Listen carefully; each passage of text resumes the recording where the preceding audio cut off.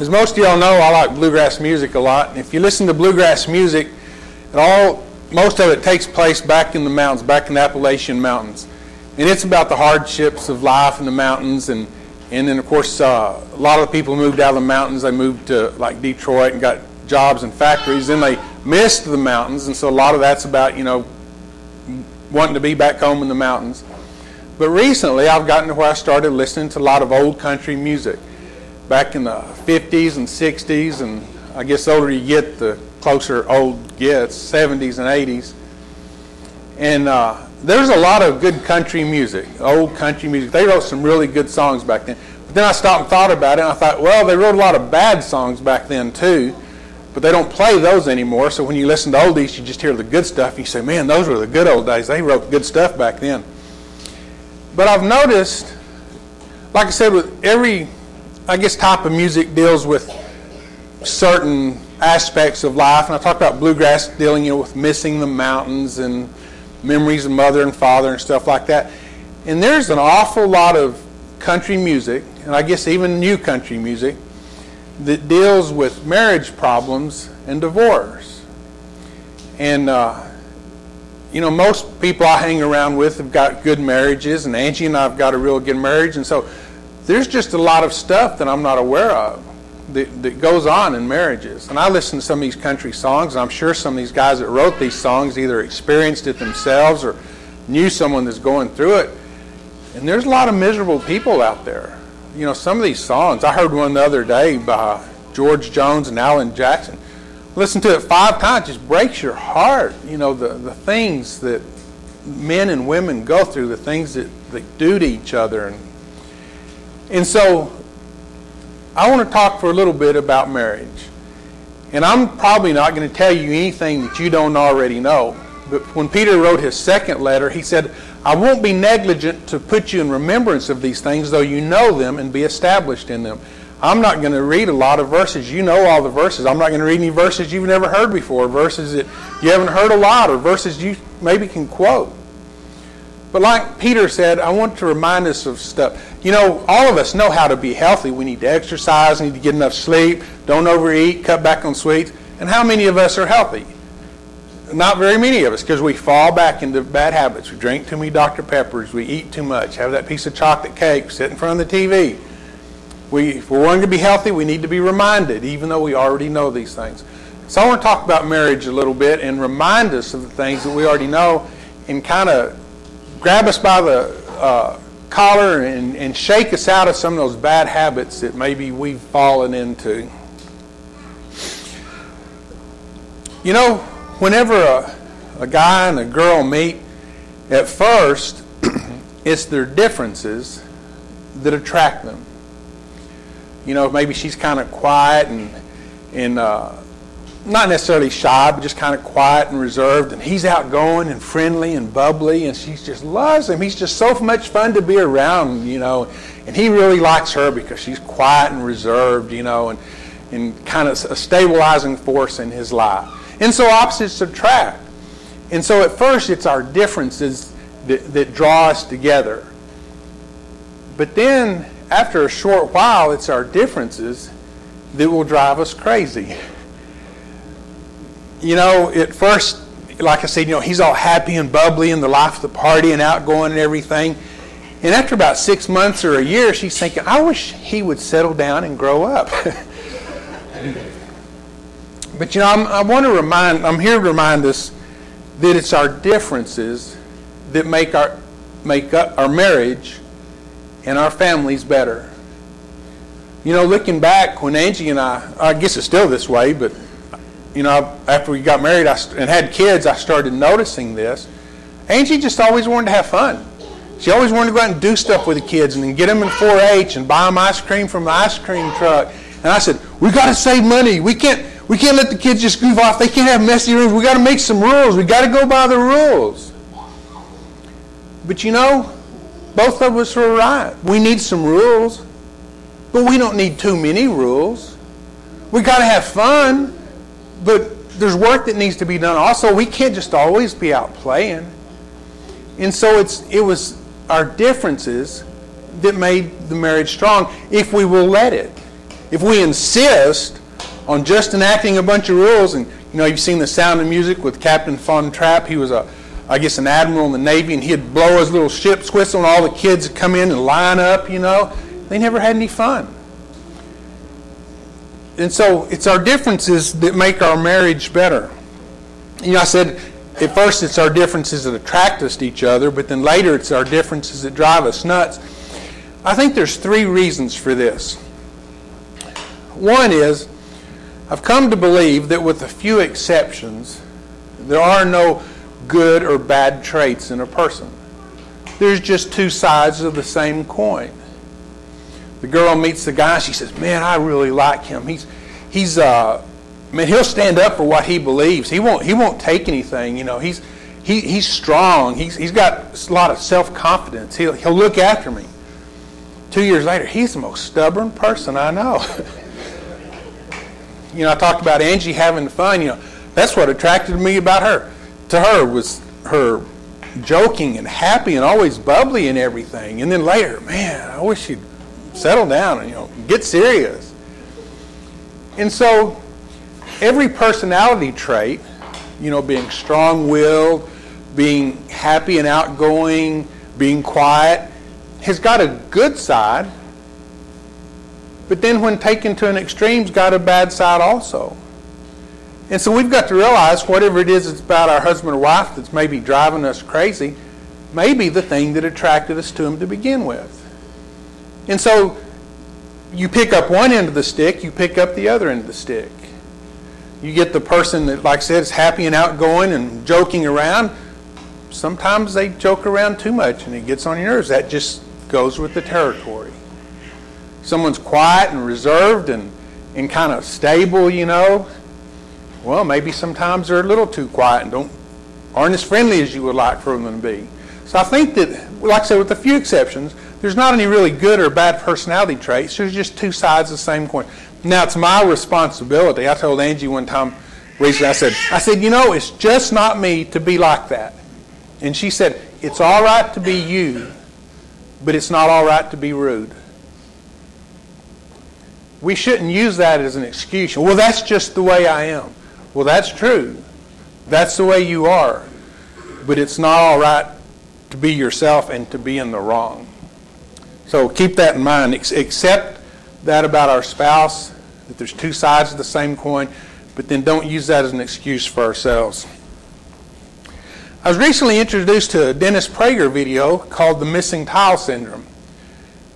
Of course, we don't have it here, but a lot of schools and hospitals and stuff, they got what they call those drop ceilings. They build a 4x8 frame, and they've got those acoustic ceiling tiles that just sit down in there. And if you're in the room and every one of those tiles is in place and all clean and white, and there's one that's missing, you're going to look at that missing tile. Why didn't someone put that tile up there? How long has that tile been gone? Last time I was in here, that tile was gone. Why don't they fix that tile? It doesn't matter that the other 900 tiles are in place. We noticed the one that's missing. And if we're not careful, we can do that with another person. It doesn't matter how good they are, how well they treat us. There's one thing that they do, or 2 or 3, something they do wrong, and we focus in on the missing tile. You say, if my wife would get rid of this one fault, she would be perfect. Never realizing that the other 900 tiles are in place. And it looks really nice. It's just one tile that's missing. We need to not, as a Christian, get the missing tile syndrome. You can do that with our life too. If my life would be perfect if. So what you're saying is your life is already perfect except for this one thing. I guess you're right. Paul said, I have learned in whatever state I am to be content. In other words, don't get the missing tile syndrome. Look at all the things in your life that are right already. There will always be tiles missing. There will always be something to improve on. And when you get this one thing fixed, then there's something else that comes up. We can't wait until everything's perfect to be happy. We can't wait till our husband is perfect to to have a good marriage. We can have a good marriage now. You think that one trait is really getting on your nerves. How about if he stops doing all the other things he's doing right? How would you like that? Boy, that would be a mess. Concentrate on what's right and not what's wrong. Don't get the missing tile syndrome. And then what goes along with this is bitterness. You know, I remember noticing when I was a little kid, I guess because I grew up in Lubbock, grew up in an older neighborhood, I have always been amazed that a tree can grow and just buckle up just huge slabs of concrete. Or a little weed can grow between and tear up concrete. It just always amazes me how just something so weak could spring up and destroy something so big. And Paul warns us about this in Hebrews chapter 12 and verse 15. He says, "Beware, lest the root of bitterness spring up among you, and many be defiled." You know, it's talking about the missing tile syndrome. You focus in on the one thing that's wrong. We can do that with bitterness. And just like trees can grow up and destroy a building or sidewalks and stuff, bitterness can destroy our lives, destroy our attitude, destroy our good heart, and it can destroy our marriage also. Paul said in Colossians, he said, "Husbands, love your wives and be not bitter against them." Now, I don't know exactly why Paul singled out husbands, but I think maybe we husbands tend to be a little bit bitter. You know, I talked about Angie wanting to always have fun, and we say, "You got to have rules, got to have rules." I think maybe husbands, especially, I guess, being the head of the house, we want things to be just right. We want to be in control. We want to tell people what to do. And when something's not right, we don't like it. And we can let that root of bitterness spring up. And I've not known a lot of people that got that root of bitterness, but I've known a few. And it is amazing is not the word, it's horrible what bitterness will do to a person's life.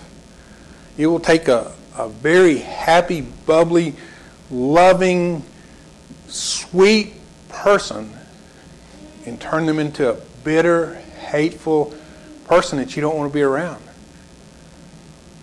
Don't do that to your spouse. You married her or you married him because you love them and you saw good things in them. Don't become a bitter person and destroy that marriage.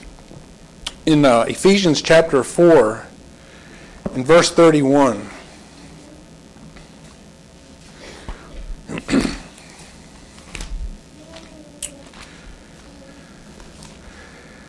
Paul warns, he said, "Let all bitterness, wrath, anger, clamor, and evil speaking be put away from you with all malice."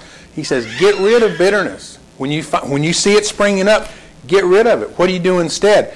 He said, "And be kind to one another, tender-hearted, forgiving one another, just as God in Christ also forgave you." Tender-hearted is how you feel about somebody. Kind is how you treat somebody. Paul said, get rid of the bitterness and put on kindness and tenderheartedness. When I was a little kid, my mom told me a story about a guy that had a very, I don't know, I need to call her and ask who she was talking about. I might know this person by now. But she told me about a guy that made a habit of hiring people that were smarter than him. I think it seems like it was an electronics business of some type. And he had a very successful business. You know, some people want to be the top dog and they don't want anyone to be smarter than them. This guy didn't have an ego. He hired people that were smarter than him, people that knew stuff that he didn't know. And as a result, he had a very big, successful business, according to my mother. Now, if he'd gone around in this business and tried to tell everyone how to do his jobs, he would have destroyed the good thing that he had started. When it comes to marriage, we need to let our spouse, our husband or our wife, do the things that they're good at. We don't need to micromanage. We don't need to criticize. Just because something's not the way we would have done it doesn't mean it's the wrong way. It's just a different way of doing things. Just like talking about making rules and having fun. Just because you do things differently doesn't mean it's wrong. It's just different. Allow your spouse to grow. It was told, I guess I've heard it in a lot of different ways, heard that there was an IBM executive years ago, and some guy made a mistake that cost the company $1 million. And his boss called him in the office, and the guy said, well, I guess you want my resignation. And the boss said, are you kidding me? I just spent $1 million on your education. You think I'm going to let you go now?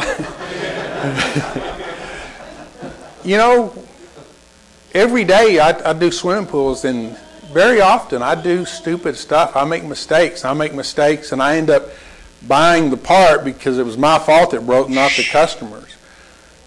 But that's how I learn. And then the next time I go do a similar job, I don't make that mistake again because I learn. Allow your spouse to grow. Allow her to make some mistakes. Allow him to do some things wrong, and allow them to grow. One of the things that we need to get through our heads, like I said, there are exceptions that need to be dealt with. We need to believe that our spouse is what's called a goodwill person. And I believe that about all of you here.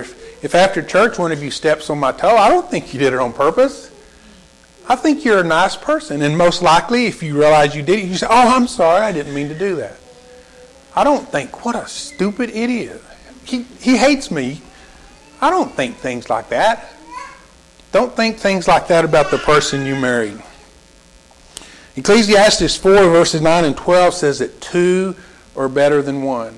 But that's only true if the two are working together and doing these things I talked about, allowing the other person to make mistakes, allowing the other person to grow. Here's one of the hardest things for most of us. There may be a few of us in here that are good at this, but there's just going to be a few of us. There was a book written several years ago, I think some of you have read, it's called 7 Habits of Highly Effective People. And if you read this, I think that all 7 of these habits are Christian-based. And I think one of the first ones was seek first to understand. We get in a discussion, and what I want to do is tell you what I think, because I think my ideas are good and I think I'm smart, and I want you to know my ideas. And I'm so busy trying to tell you my ideas that I forget to listen. James says, be swift to hear, slow to speak. Seek first to understand. This may be the hardest thing that we can do in a marriage.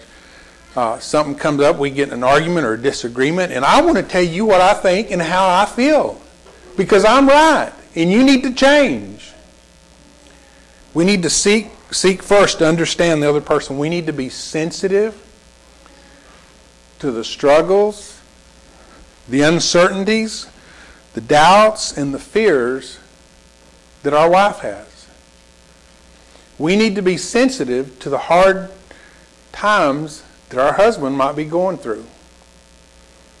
And it's a two-way street. If we say, he just doesn't understand me, you know what? Chances are you don't understand him either. He may not have mentioned, or he may have mentioned, he got passed over for that promotion at work. He thought he had it. It's been there longer. He knows more than the other guy. And the other guy is just, sucking up to the boss, and he got the promotion. And you get kids, a baby on the way, kids going to college. We really could have used that extra money that promotion would have meant to me. And he thinks about that a lot. And he thinks, do I need to change jobs? What I need to do? How are we going to pay the bills? We got those hospital bills coming up. I really could have used that promotion. Do you ever think about those things? No, you're busy with the kids. You got to have the kids to 4-H. You got to have the kids at school. You're dealing with the kids. You men, do you think about that? One of the eye-openers for me in our marriage is when I got to be a fireman. Around here, firemen work for 24 hours and they're off for 2 days. And then all of a sudden, I'd work on Monday, for example, and I was off on Tuesday and Wednesday. And then I was taking, Angie's driving a school bus or working the cafeteria or something. I would take the kids to school, and I would take them to 4-H meetings. I'd help them with their homework. I thought, man, I'm ready to go back to a 40-hour-a-week job. This is hard. Anytime now, and we had 4 kids. Now, this is dumb. We had 4 kids. And so we're thinking, well, we're washing clothes and we're mowing the lawn and we're doing meals. I mean, if we adopt one or two, I mean, nothing's going to change. Still got to wash clothes and cook the same meals we were cooking and mow the lawn. It's not going to be any harder. Ha! Doubling your family by 50% is 10 times harder. And now I see a mother, and I didn't, looking back, I was just so blind to some of this stuff. I was so busy working and sometimes 2 jobs. And now I see a mother in a grocery store that's got 3 or 4 little kids. And my heart just goes out to her. I just admire her. I say, that's tough, We need to be sensitive to the struggles and the doubts and the uncertainties that our spouse has. We need to seek first to understand the other side. When we get into, I start saying when we get into arguments, to avoid getting into arguments, we need to be easy to talk to. I mentioned Paul said in Colossians chapter 3, he says, husbands, love your wives and be not bitter against them. Have you ever worked for somebody, a boss, and you just couldn't talk to them? You were always in the wrong, no matter what. Every time I walk by, you're sitting down. How can you talk to somebody like that? Every time you start to explain something, he interrupts and tells you where you're wrong. And you know what happens when we have something like that? As soon as we can, we get a better job. We don't want to work for someone like that. And so I'm saying to you men, I guess to you women too, don't be that kind of person. Don't be the kind of person that's hard to talk to and unreasonable and won't listen. We need to seek first to understand. We need to be easy to talk to. Don't get mad when someone tries to talk to you. When your wife tries to talk to you, don't get mad. If you get mad, you both lose. If you make the other person mad, you both lose. Do you want to win the argument? Or do you want to have a good marriage? Don't get mad. If you get mad, you both lose. And I know you can do this. Because if you started to get mad, and you started raising your voice, and you started pointing your finger in someone's face, and you started making accusations, and I stuck a gun to your head, all of a sudden you'd be able to control your mouth, wouldn't you? You'd be able to control your temper.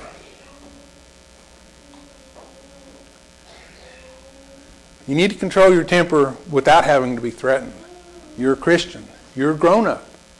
You made promises to your husband. You made promises to your wife. You don't treat your boss like that. You don't treat the elders like that. You don't treat me like that. Don't treat the person like that you stood up here and made all these promises to. Control your anger. Control your mouth. If you get mad, you both lose. Don't accuse. You don't know what's in someone's heart. I don't know why you stepped on my toe. Maybe I stuck my foot under you. Maybe it's my fault you stepped on your toe. Or you stepped on my toe. Don't make accusations. You don't do that to other people. Don't do that to your husband. Don't be defensive. When they want to talk to you about something, don't start making excuses. I used to do that. I still do that, I'm sure. But I used to do that. Angie would say, you're always so hard on the kids. And I would say, well, he stole the candy bar. What do you want me to do? Somebody's got to do something. Yeah, but then the other day, Laura forgot her homework. And you were yelling at her, well, she's going to get a bad grade. Well, Danielle left the water on the other day. Yeah, but we can't afford the water. Angie would tell me, she'd say, listen to what I mean, not the words I'm saying. We can find a good excuse for everything we do. Obviously, we wouldn't do it if we didn't have a good reason for it. But the fact of the matter was, she was right. I had a good excuse for this time and that time and this time and that time. But you know what? I was hard to get along with. I was hard on the kids. I was unreasonable. Don't make excuses. Just listen. One of two things. Either he's right or he's wrong. If he's wrong, you don't need to defend yourself. He's wrong. If he's right, you don't need to defend yourself. You need to change yourself. When you get in a discussion, don't be defensive. Don't wait until you're mad or you're bitter. If you start out a discussion, once you're already mad, it's only going to go downhill. Somehow we need to learn to talk before that pressure builds up. If you got a propane tank or a pressure cooker on the stove or something, and the pressure relief malfunctions, and that pressure builds up, and that pressure builds up, what are you going to have? You're going to have an explosion. Don't raise your hands. Have any of you had explosions in your marriage? We need to learn to talk before we get bitter and before we get mad. Try this. Come up with a phrase like this. Here's the secret phrase. Can we talk? And this signals to your husband or to your wife that there's something I would like to discuss with you that may be sensitive and we may have strong feelings about, but let's see if we can do this in a Christian manner and not get mad at each other. Let's listen. Can we talk? Don't wait till you're mad and bitter. Don't use their sins to excuse your sins.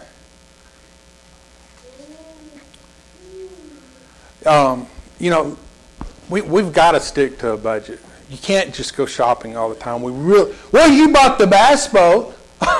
Okay, now we got $20,000 in debt instead of just $2,000.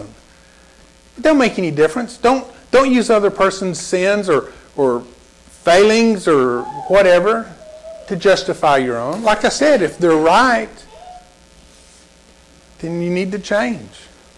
Don't use other person's sins to excuse your own. Two wrongs don't make a right. And so we start this. You can't just go buy a new dress anytime you see one on sale. Well, look at all the fishing gear you buy. Well, look at all this money you spend at the... Well, look, where's this going? Down the drain. Is that really what we want, or do we want a good marriage? We want a good marriage. The problem is we fall into these bad habits. And somewhere or another, we've got to stop that downward spiral. You can't spend money, on all this fishing equipment. You're right. I've got plenty. I need to quit buying so much stuff. Be easy to talk to. Instead of being defensive, instead of getting mad, instead of counter-accusing, try some of these. Write these down and try these. Really? Why do you say that? And then listen. When your spouse comes to you and says something, you're too hard on the kids. I'll have to think about that. Or this. You might be right. I'll think about that. I'll study on that. I'll work on that. Here's another one you can try. Do you really believe that?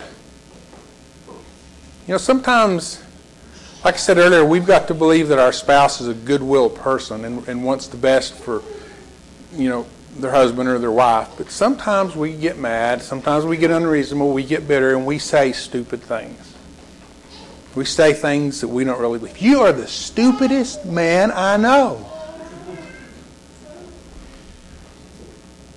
In a soft voice, do you really believe that? No, I'm sorry. You're a good man. I just wish that... Now we can get to... And here, best of all the things you can say, best of all is, write this down so you don't forget. You're right. And I'm sorry. I'll work on that. Now we've talked about two different ways of handling stuff. Being defensive, getting mad, making accusations, counter-accusing, or these other things. Which is going to work? You know which is going to work. You know how I know which is going to work? Because you do these at work with your coworkers. And if you don't do them with your coworkers and with your boss, you're going to be out of your job. You know how to do it. Treat your spouse with love and respect. Now let's do a little bit of math. I know some of you aren't good in math, so I'll keep it simple. How much is 2 plus 2? 4. How much is 1 plus 3? 4. How much is 3 plus 1? 4. How much is half plus 3 and a half? 4. It all comes out the same. Now, how much is 2 plus 28? 30. How much is 1 plus 29? 30. And the point I want to make here is, in any situation that we're involved in, we can change that situation, between people I'm talking about, between two people. We as Christians can change that situation because we are one half of the situation, and we can control our half. The Bible says a soft answer turns away wrath. Now, if one of you gets mad at me, I can't control that. The one thing I can control is my mouth, and I give a soft answer, which is going to have a huge influence on the person talking to me. Proverbs also says, when a man's ways please the Lord, in other words, when I'm doing what God wants me to do, when I'm doing the right thing, when a man's ways please the Lord, even his enemies are at peace with him.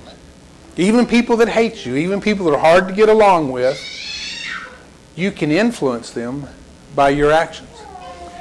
And people, go to marriage counselors and they say, it would be so much easier if he would do this, or if she would just do this, it'd be so much easier. All of the New Testament, from the Sermon on the Mount all the way through the end, is trying to get us Christians to do the right thing no matter what's going on around us. If you read 1 Peter, it talks about wives being good Christian wives, even if their husband's not a Christian. It talks about us being persecuted and the fact that we still need to do the right thing. 1 Peter talks about, I think it's in 1 Peter, it talks about if we have somewhere else talks about if we've got a bad boss, we still need to be a good worker in spite of his faults. The whole New Testament is trying to get you and me to do the right thing no matter what someone else does, no matter how our wife acts, no matter how our husband is. You and I need to do the right thing. We get to the pearly gates on Judgment Day, and Peter opens up the books and he goes, you weren't a very good person. Yeah, but I had a really bad wife. Oh, well, come on in then. No, we're judged on our actions. The person gets up the pearly gates and so I had an easy life. I had a good wife, a good job, good kids and everything. So, well, you did good. Come on in. The person says, man, I grew up in India. I was persecuted. I lived in poverty. I starved. He said, yeah, but you did the right thing. Come on in. We're going to be judged on what we do. The best piece of advice I ever got, and I've told you this before, is take care of yourself and you'll stay busy.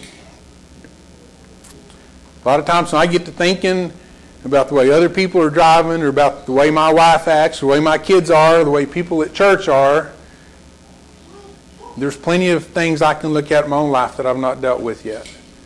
And until I get these things straightened out, I don't need to be worrying about everyone else. Take care of yourself first, and you'll stay busy. The Bible says that husbands are to love their wives as Christ loved the church and gave himself for it. Wives are to honor and to respect their husbands. Now, I know how it is to have to respect somebody that doesn't act respectable. I've worked with people like that. I've been around people like that. And I also realize that we're responsible for our own actions. But try this. You say, I just can't respect my husband. He's the way he is. Well, I'm getting this backwards now. Husband says, I wish my wife would respect me. She is so disrespectful to me. Try this. Try acting respectable. I wish my husband would love me. Try being a lovable person. We can't change the other person, but we can change ourselves. And you know what? We maybe become a more lovable person. We maybe become a more respectable person. And they still don't respect us. They still don't love us. But then whose fault is that? It's not my fault, because I'm doing what I should be doing. Try taking care of ourselves first. Dr. Laura says you can't cry and argue and nag your spouse into being what you want. The best thing we can do for our marriages is to create an atmosphere where our husband and wife can grow and wants to grow. We would never take a little 1 or 2 year old kid and just follow them around and show them how to do everything for them and show them how to, no, you're doing it wrong. Let me show you. You know what we do? We sit back and we watch them learn to crawl and learn to walk and learn to talk and make mistakes. And you know what? Eventually they grow up. We don't need to micromanage our husband or wife and nag them and fuss and complain and try to fix every little thing to try to make them perfect so our marriage will be perfect. We need to back up, take care of ourselves, and create an atmosphere where it's easy for our husband or our wife to grow as a Christian. I can tell you, Angie is a lot better person than she was when she's 18. And I can tell you, I'm a lot better person than I was when I married her. Got to allow our husband and wife to grow. With exceptions,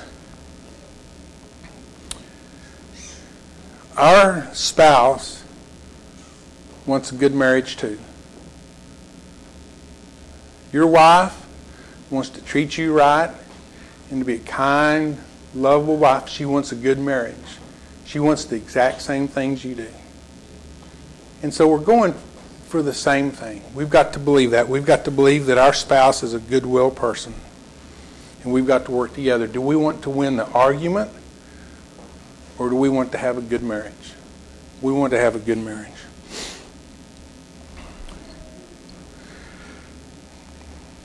And one other thing I'll throw in real quick on this, the subject of changing ourselves, taking care of ourselves. One of the things I used to say is, somebody's got to do something. Well, sometimes somebody does have to do something. But you know, that's not always true. Proverbs 19:11 says, the discretion of a man makes him slow to anger, and his glory is to overlook a transgression. Sometimes I kind of pat myself on the back and does something dumb or says something dumb, and rather than correct her and get an argument, I just ignore it and just move on and everything's cool.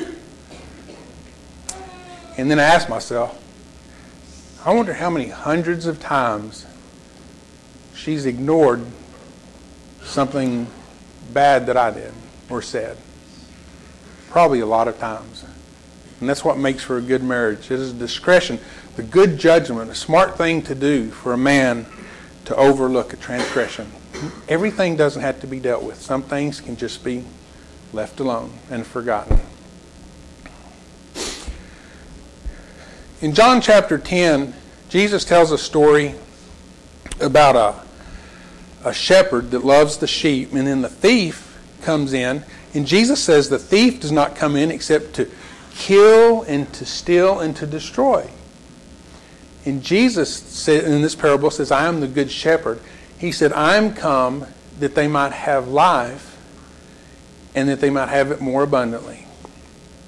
And I've never discussed this with anyone, and I might be wrong. We can talk about this later. You can correct me.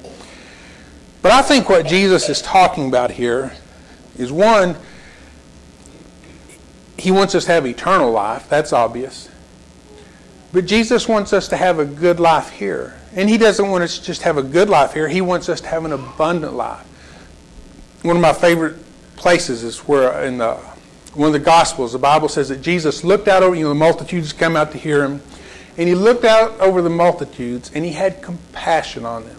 That means he felt sorry for them. He loved them and he wanted to do something for them. He looked out over the multitudes and had compassion on them because they were as sheep without a shepherd. I listen to these country songs about husband and wife divorcing each other, and I think, they probably just didn't know how to go about it. They weren't Christians. They didn't have these Christian teachings. They weren't around other good Christians. They didn't have the encouragement. They just didn't know how to have a good marriage. And I feel sorry for them. Jesus feels sorry for us. He says, I'm come that they might have life and they might have it more abundantly. Jesus doesn't want you to have an A-OK marriage. He doesn't want you to have a good marriage. Jesus wants us to have a very, very, very good marriage. He wants us to live happily ever after. And so we can have that good marriage if we'll just do what we know to do. I think one of the most important songs in our songbook is the song that says, trust and obey. Now, I don't think that phrase is in the Bible, but I think that principle is taught all throughout the Bible, especially in Hebrews chapter 11. By faith, Moses did something. By faith, Abraham, by faith. What this means is they heard what God said, and they believed Him, and they trusted Him enough to do exactly what He said. And in each case, they were rewarded. Noah and the ark, and Abraham, and Moses, all these people. They were rewarded because they trusted and they obeyed. We've got to believe that God knows what He's talking about, that Jesus wants us to have an abundant life, that they can help us have a good marriage. But then the second half of that, our half of that is, we've got to do what they say. I am come that they might have life and that they might have it more abundantly. And I think Jesus wants us to have a really good marriage. So take these things and examine our lives. You can say about this lesson, like I said earlier, say, maybe he's right. Maybe I need to make some changes. So we offer a song of encouragement. If there's a change that you need to make in your life, and after the things I talked about, I'm sure there's a lot of changes that we can all make. We call this a song of encouragement. As we sing this song, think about your life and determine to do the right thing to be a better Christian.